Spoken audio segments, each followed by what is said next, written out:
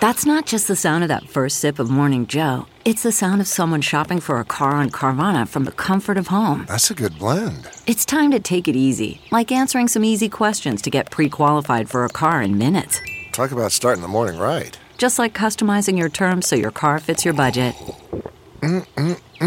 Visit Carvana.com or download the app to experience car shopping the way it should be. Convenient, comfortable. Ah.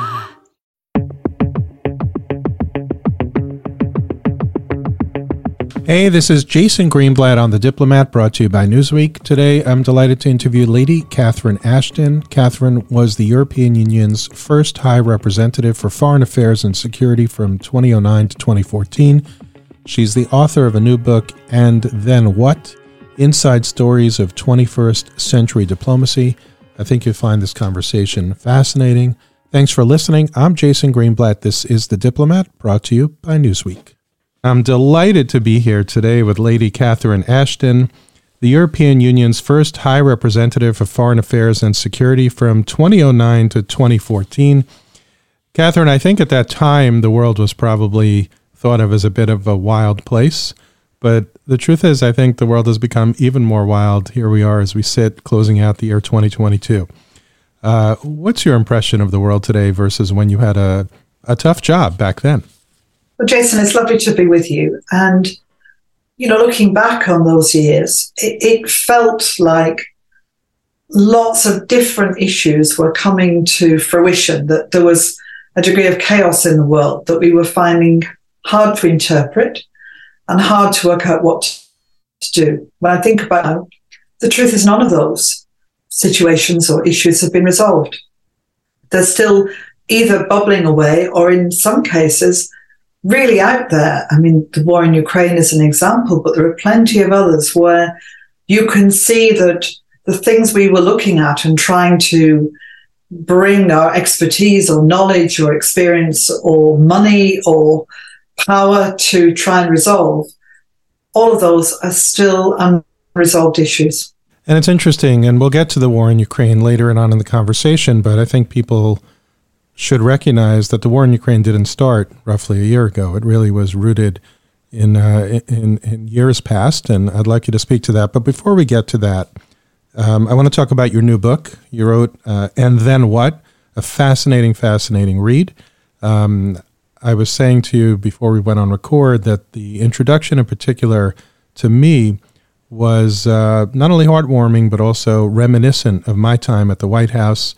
You step onto the world stage and you have a certain set of skills, you have a certain set of knowledge, but you are asked to try to resolve, together with some really talented people, some of the world's most complex problems. And at the same time, you're a human being.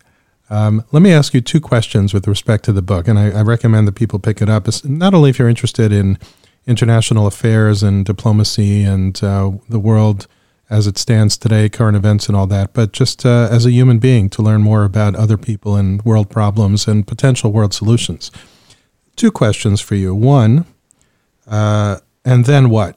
It's a phrase I actually used very often in the White House. Sometimes I changed it if I was, let's say, particularly having an irritable day, and I would say, so what? Tell us about the title.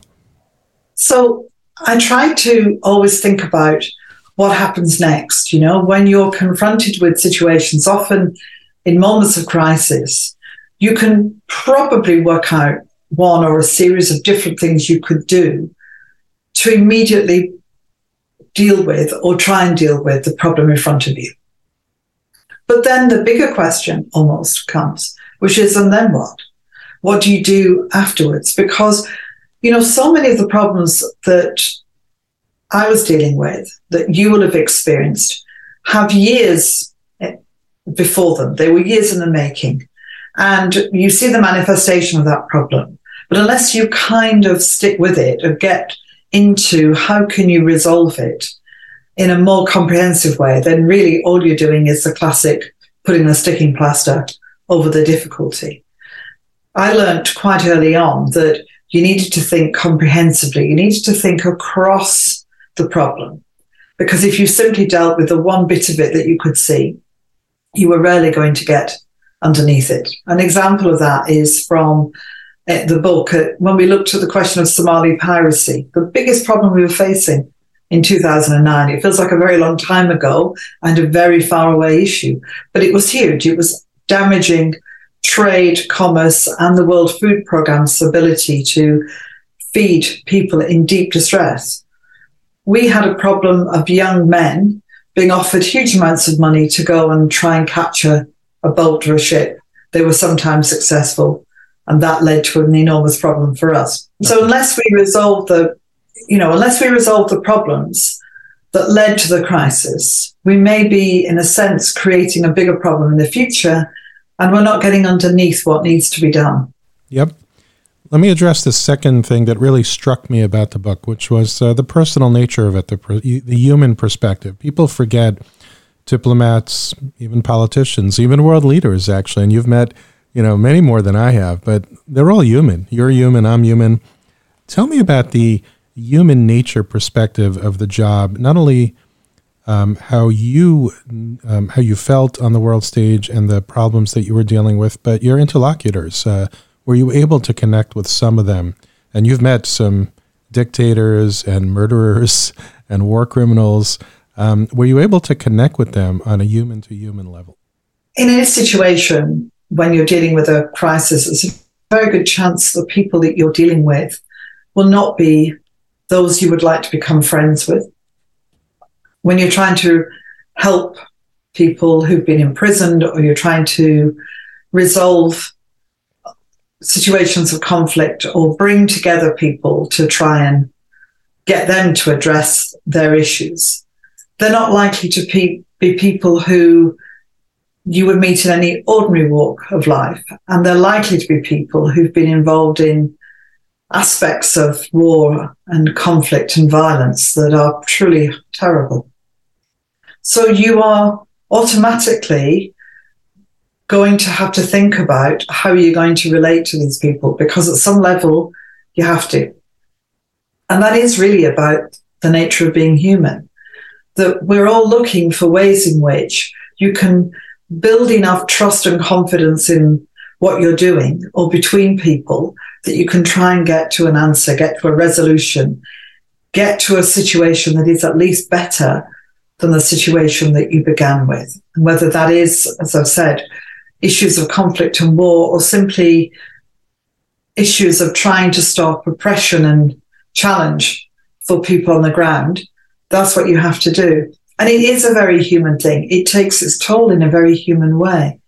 We are all grappling with whether we're good enough, grappling with whether we can actually make a difference, and trying to find elusive solutions at times, but knowing that it falls to us to at least keep going. The personal story that I like to tell about the human-to-human effect of diplomacy has to do with President Mahmoud Abbas. He and I share completely different views about the Israeli-Palestinian conflict. I mean, worlds apart. And I used to be criticized for meeting with him until I reminded people that was my job at the White House. I was the Middle East peace envoy. I was the Israeli-Palestinian peace negotiator. So put your criticism aside. This is what I need to do. But no matter how different President Abbas and I were, no matter how we saw the conflict so differently, and how I disagreed with him on so many things, and I don't have to get into them on this show, there was a situation at the UN General Assembly on the sidelines. President Abbas and President Trump met. It was a challenging meeting. It's a challenging topic, challenging meeting. He was, before he left the meeting, he sought me out across the room, and he didn't have to do this. It was in September, right before the Jewish High Holy Days. He sought me out. He kissed me on my head, and he wished me a Shana Tova. So, it's people shouldn't lose sight of the fact that we really are all human. We may disagree vehemently about the issues, but progress could be made if you respect each other and approach each other as human beings. It's a good story, Jason, and it illustrates something about the nature of how one conducts negotiations, in my view, which is you have to know something of the people with whom you are dealing or working on the other side. Doesn't mean you cross the line into becoming their friends or their partners or taking their viewpoint, but it does mean at least you know their story, who they are, what matters to them, what's important, and look for the commonality of being able to recognize and welcome and support things in ways that just give that kind of human nature to it, whether it's through faith, frankly, whether it's through, their love of a particular sport, whether it's just knowing something of the family they come from or the village that they live in. It is so important to be able to do that, because in order to get to a solution, you are going to have to build some level of relationship, because you're going to come to that moment when what they're relying on and you're relying on is their word, the bond, the trust that you've given each other. And most of all, in many negotiations, we don't arrive with all the answers. We arrive with positions and ideas, and we're testing out. And being able to test out your thinking and allow others to do the same, to fly kites and try out ideas for which there's probably no mandate that has been given to either side. But trying those ideas out can give you a sense of what might be.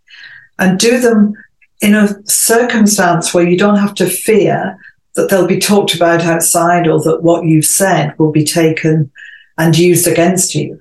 That's going to be, and always will be, so important in a negotiation, in a discussion, because it allows you really to be able to test the ideas in a situation of trust. No, I agree. And then I go back to the title of your book, And Then What? By building these human-to-human connections, and it's not just the negotiators in the room, but the day after the deal is struck. You need the people who are involved in the deal to build those human-to-human connections, all the touchstones you mentioned in your prior answer, because that's what will make a successful deal. A deal may stick without those touchstones, although it becomes more shaky. But when you have those touchstones, the deal is much more likely to stick and thrive. So I think it's really, really important. Let's talk about the last sort of broad question about diplomacy before we get into the challenging stuff, today's world problems. What would you say, for those interested in diplomacy and foreign policy, even politics, what would you say a diplomat's most important tool, or let's say pick the top 2 tools, are? So the top 2 things for me are the ability to listen and to understand what you have heard. And the second is to exercise judgment.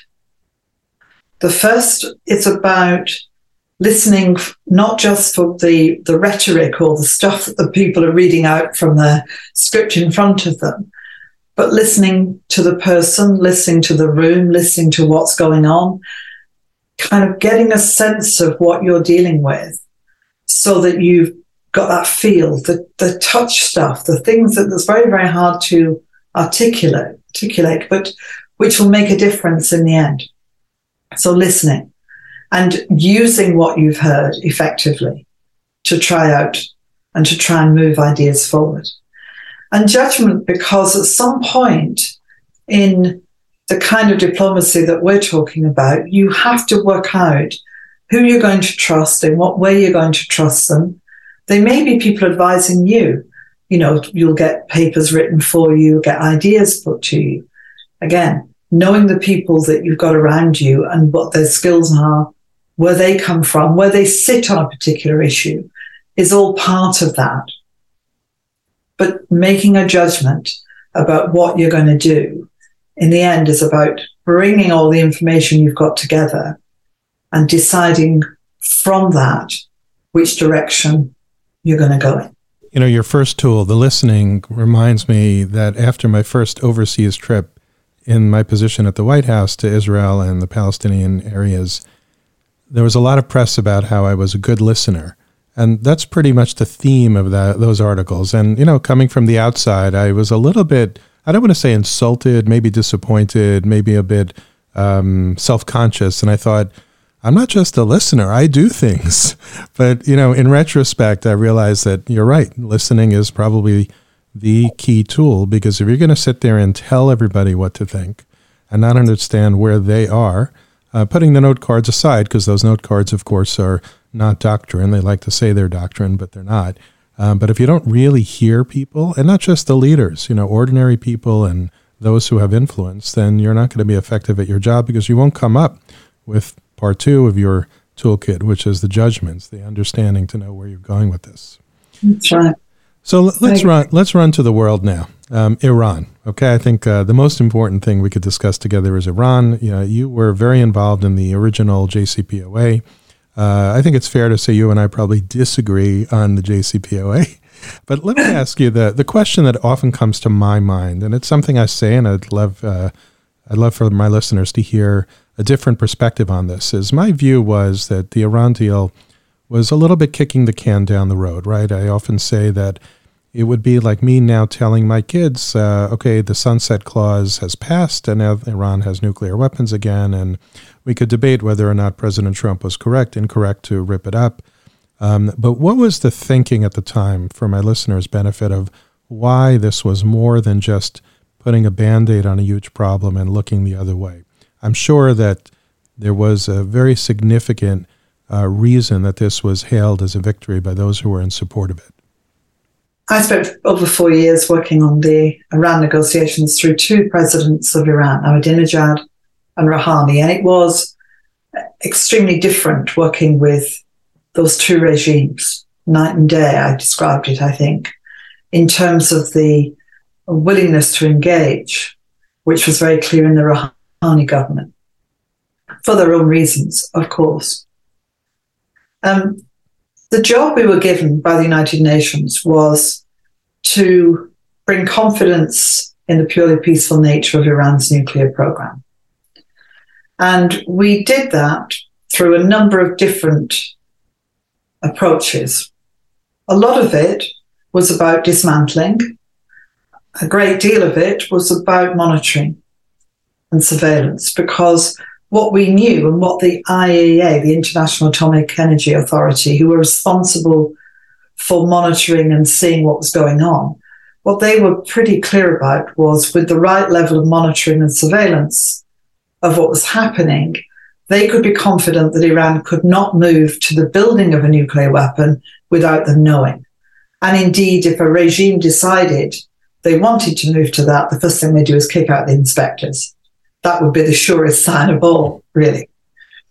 And so we decided that in order to be confident about that part of the process, we needed an agreement that gave us a year, roughly, that if Iran decided it wanted to build a nuclear device, the processes, because of dismantling, the process because of surveillance, it would be 12 months, during which time there would be time to put back sanctions, to take other action if that was deemed appropriate. And that felt at the time like a very good agreement that would give us the certainty that we needed. It was not an agreement that said this might never ever happen in a million years, because I don't know any agreement where you could be confident of that. But we were confident that what we had done was that. I often say to people that the expectation I certainly had was that we would continue to engage on other issues with Iran. There were plenty of people who were critical of the Iran deal because it just did that and nothing else. And there were many issues, not least in the region itself, where there was a desire to see some kind of a debate, negotiation perhaps, or if necessary, some approach that would make Iran take note of the concerns that we had, or that we would take action to deal with it. So I always say it was never meant to be the only thing we did. It was meant to be what I've described as taking the boulder out the doorway that enabled us to start talking about other issues. If you compare it with where we are now, it was a good deal. I think it was a good deal then. I stand by that. And I think, yes, I do think it was a mistake to rip it up. Because the problem is we've now gone back to having to start all over again in trying to get that deal rather than building on it. Would we have had to build on it over time? Quite possibly. Do I think that there should have been a continued effort to push further in trying to get more certainty for the countries in the region, not least Israel? Yes, of course. And do I think there should have been a lot of work done about Iran's role in the region? Absolutely. But I think we could have done that from that position of having got that first agreement in place. And we'll get to Iran's role in the region more.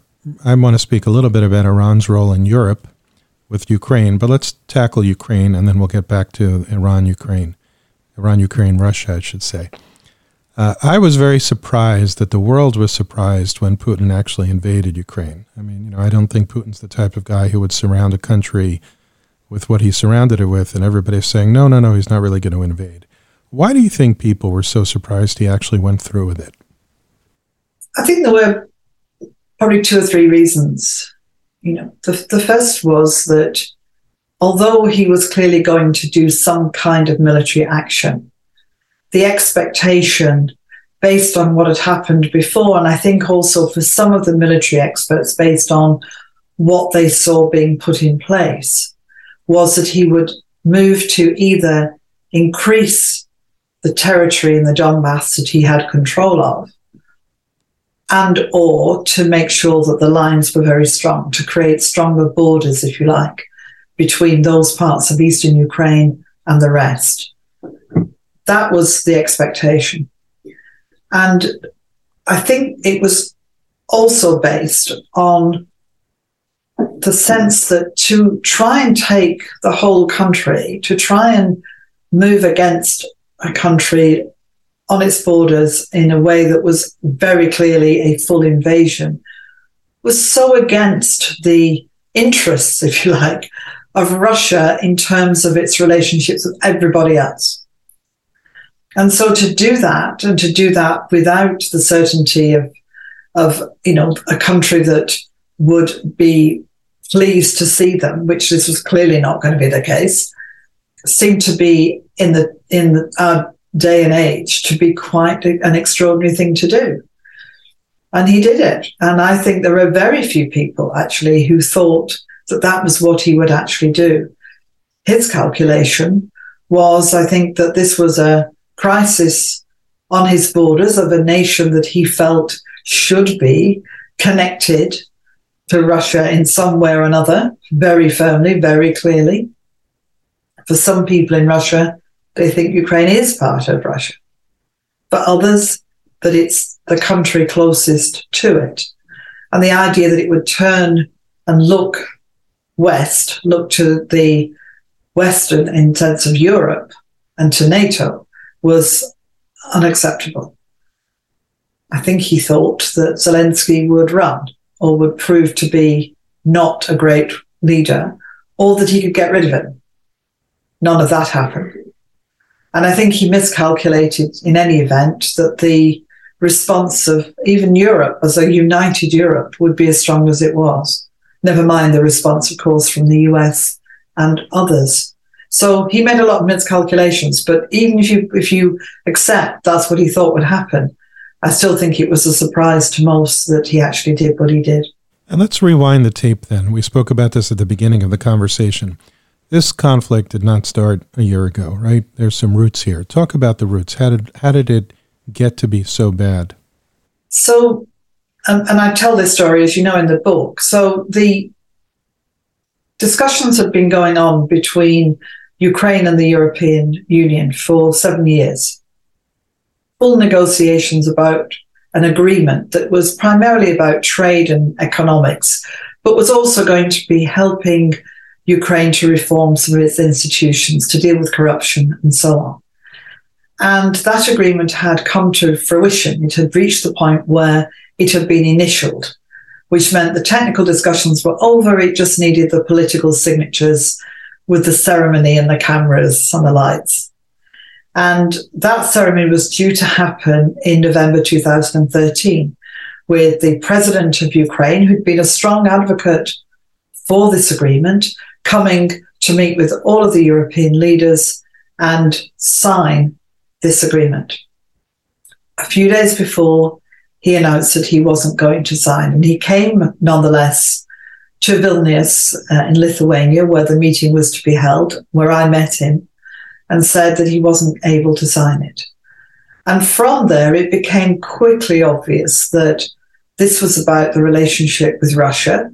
It was about a combination of energy prices and Russia's willingness to provide energy, together with a sense that there was a strong link economically between parts of Ukraine and Russia in terms of trade, and the need, as he saw it, to get more financing, supposedly for Ukraine. One's not quite sure where the money all ended up, that he didn't think he could get from the West, but he could get from Russia.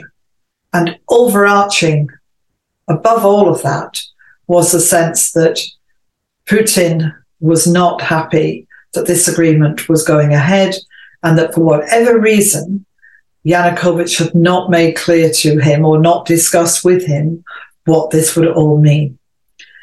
From that, we moved to a position where demonstrations started, the famous Maidan demonstrations, flying EU flags.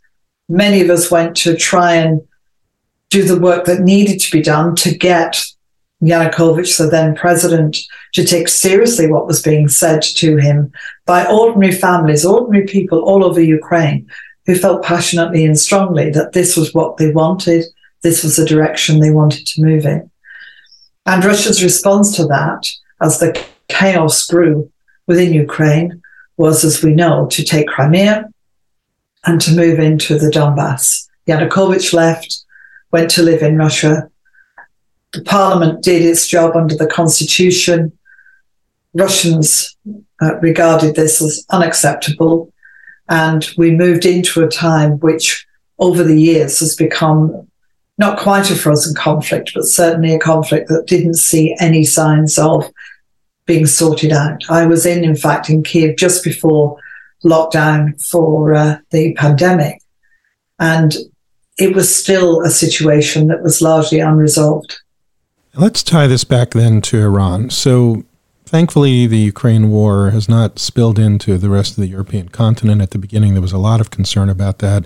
There was even recently these rockets that fell inside of Poland, but it turned out that was not Russia attacking Poland. But Iran, by all accounts, seems to be selling drones, perhaps other things, to Russia to attack Ukraine. So, in effect, Iran is, let's say, attacking the European continent indirectly. How concerned are the Europeans about this? I think very concerned. I mean, very concerned as a general principle about the continuation of the conflict, and that Russia is now looking to purchase equipment elsewhere, including, of course, Iran. It's also concerning because there is still a strong desire in Europe to try and deal with the nuclear weapons issue. The JCPOA, as far as Europe was concerned, still existed. It was the US that had pulled out. You will understand that from my perspective, I have to ask the question whether, had we stayed within the JCPOA, had the US stayed a part of it, the influence that might have been brought to bear on Iran, the possibility that there would have been a different government, the possibilities that together the economic opportunities that could have been part of the incentive might have led to a different direction. I say all these words advisedly, might have, and so on, because there are plenty of people who feel very strongly that Iran would have gone this route anyway. So I'm not trying to say I know definitively, but I do wonder, and you will understand why I wonder, whether we might have been able to influence in a different way. But it is really concerning. And I think the whole question now of what Iran is doing and what its plans are for the future is deeply worrying in the context that, as I said, we are still not able to resolve the nuclear weapons question. And there is a lot of evidence to suggest that is a problem that is more acute even than when we did the original JCPOA. And then there is the question of the region. And then there is a question of where Iran sits on these questions that are really about the way that the world divides when it comes to a conflict. How can it be that people cannot see the obvious aspect of this, which is that Russia is trying to take over a country and that country is resisting and should be supported to do so. I think in your answer just now, you hit upon what I would say is one of the top 3 tools of diplomacy. You say things advisedly with humility, right? Unfortunately, there's a lot of diplomats who speak with arrogance, and they're so sure of all the answers when most of the time nobody can know what the answers are, right? All we could do is our best. So I want to just point out that how you speak, how you answer is a very important part of the toolkit of a well-trained, seasoned, talented diplomat. Let's talk about China. Before we get to China, the Iranian protests. I don't think we could have a discussion about Iran without the protesters. Innocent people being cut down, young kids, women, lives being snuffed out. Do you see it different this time than past protests, or is this just, again, a sort of futile hope of young people and others supporting them, trying to gain freedom from a brutal regime, or at least, in my opinion, a brutal regime? I mean, there is no question that what began as something to do with women feeling oppressed in their own lives has escalated. The challenge really is how you then use that energy to at least try and achieve change. This is not about necessarily changing the regime. It's about getting them to take notice of what it is that you want, getting them to accept that there are aspects of life that are not acceptable to many people. And I remember well my only visit to Iran that I talked with a number of women there.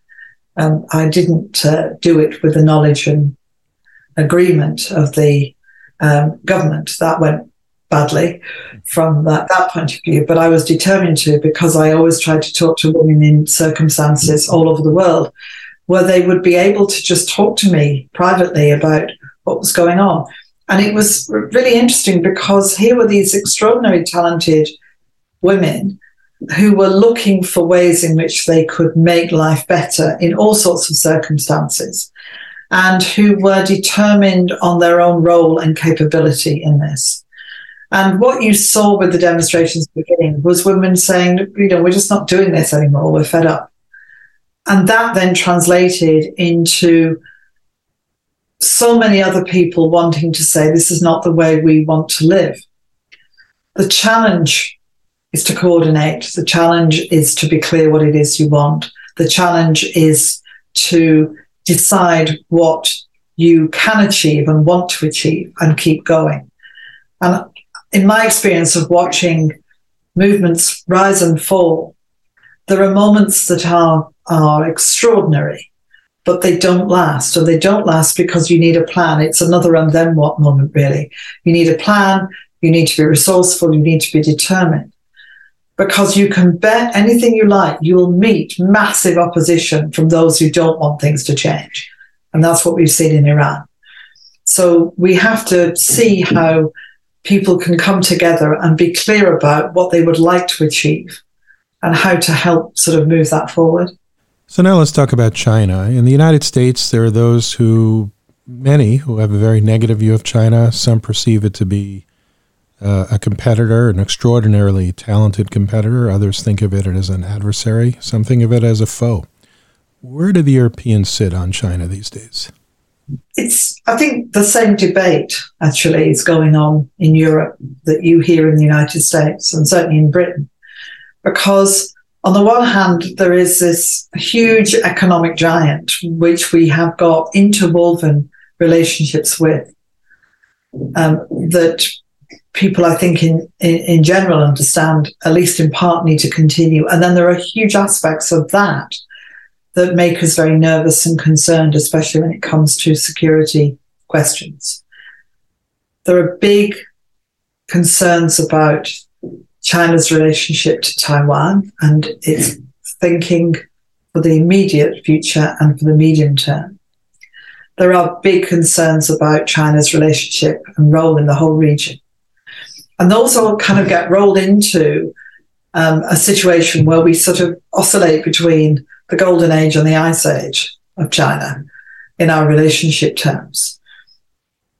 what I think needs to happen is that we do need to spend a bit of time thinking about what's going to make sense for political and economic relationships between Europe and the US together and China.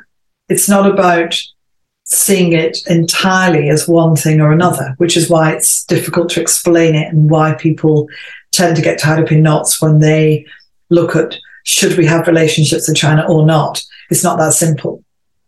And Jason, you will remember that in trying to deal with a challenging problem, you've kind of got the spectrum from putting something in the freezer and ignoring it, or regarding it as totally and utterly impossible to deal with, and certainly not something you want to have any kind of relationship with. And at the other end of it, you put them in the oven and you've baked a really good cake that's great to eat. And what you're always trying to do with your relationship with countries or issues is move it away from the freezer and towards the oven, but it will move backwards and forwards.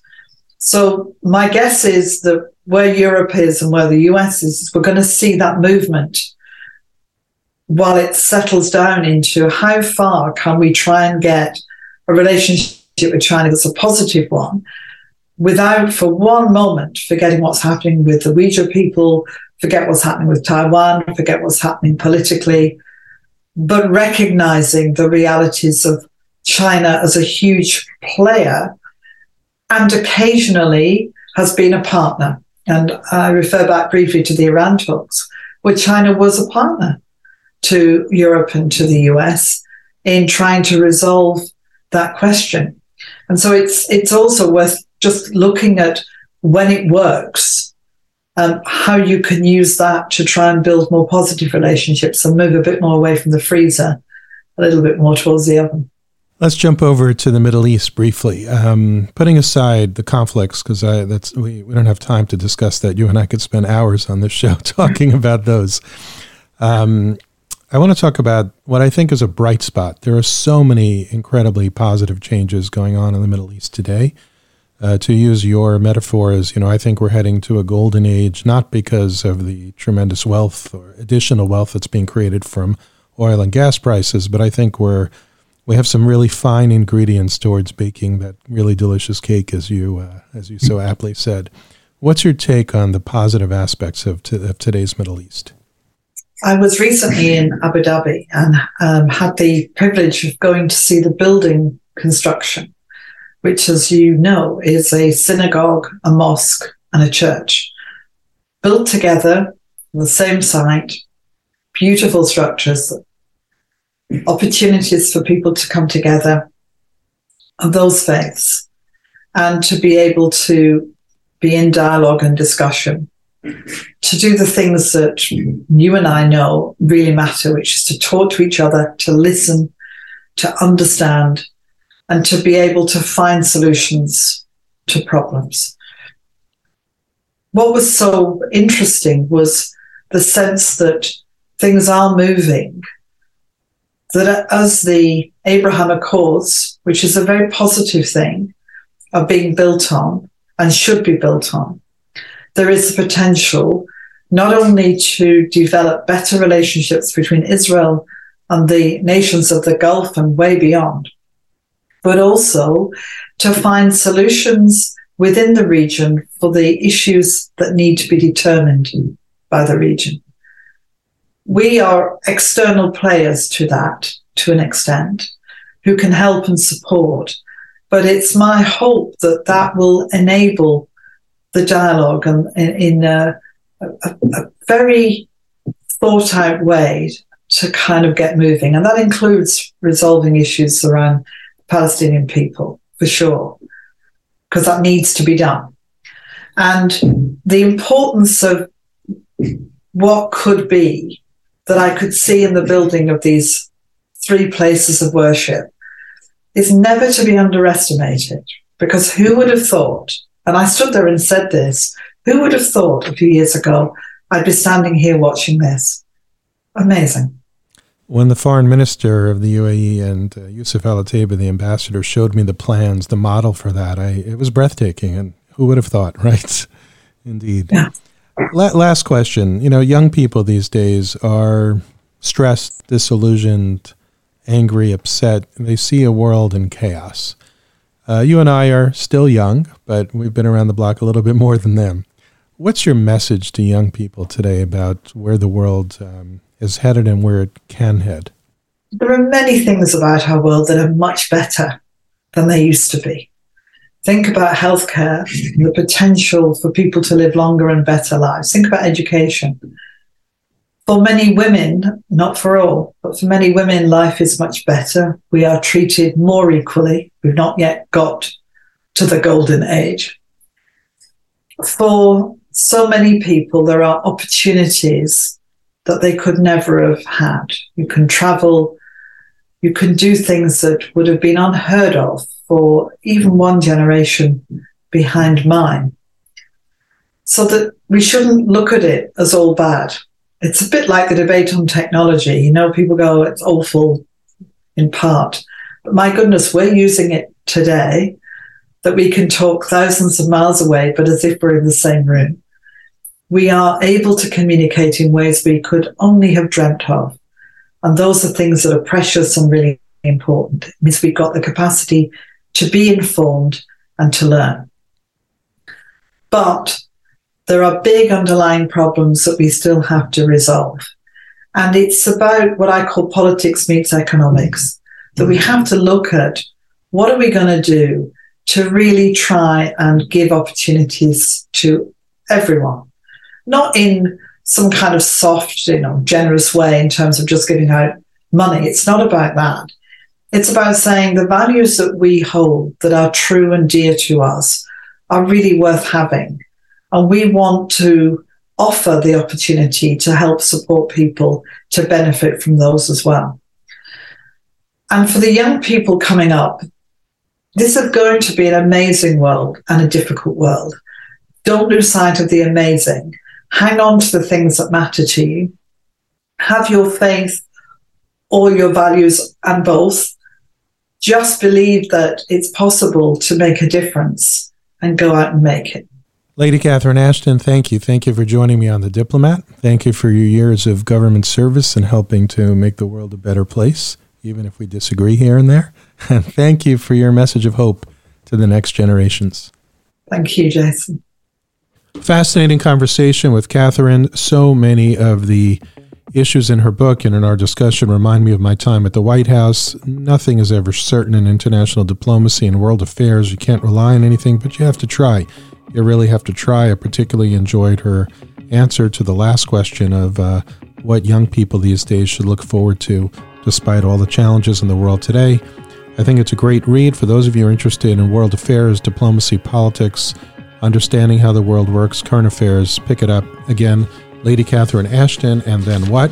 And by the way, if you're interested in all those topics and more, especially today's Middle East, don't forget to pick up my book, In the Path of Abraham, available on Amazon and wherever you get your books.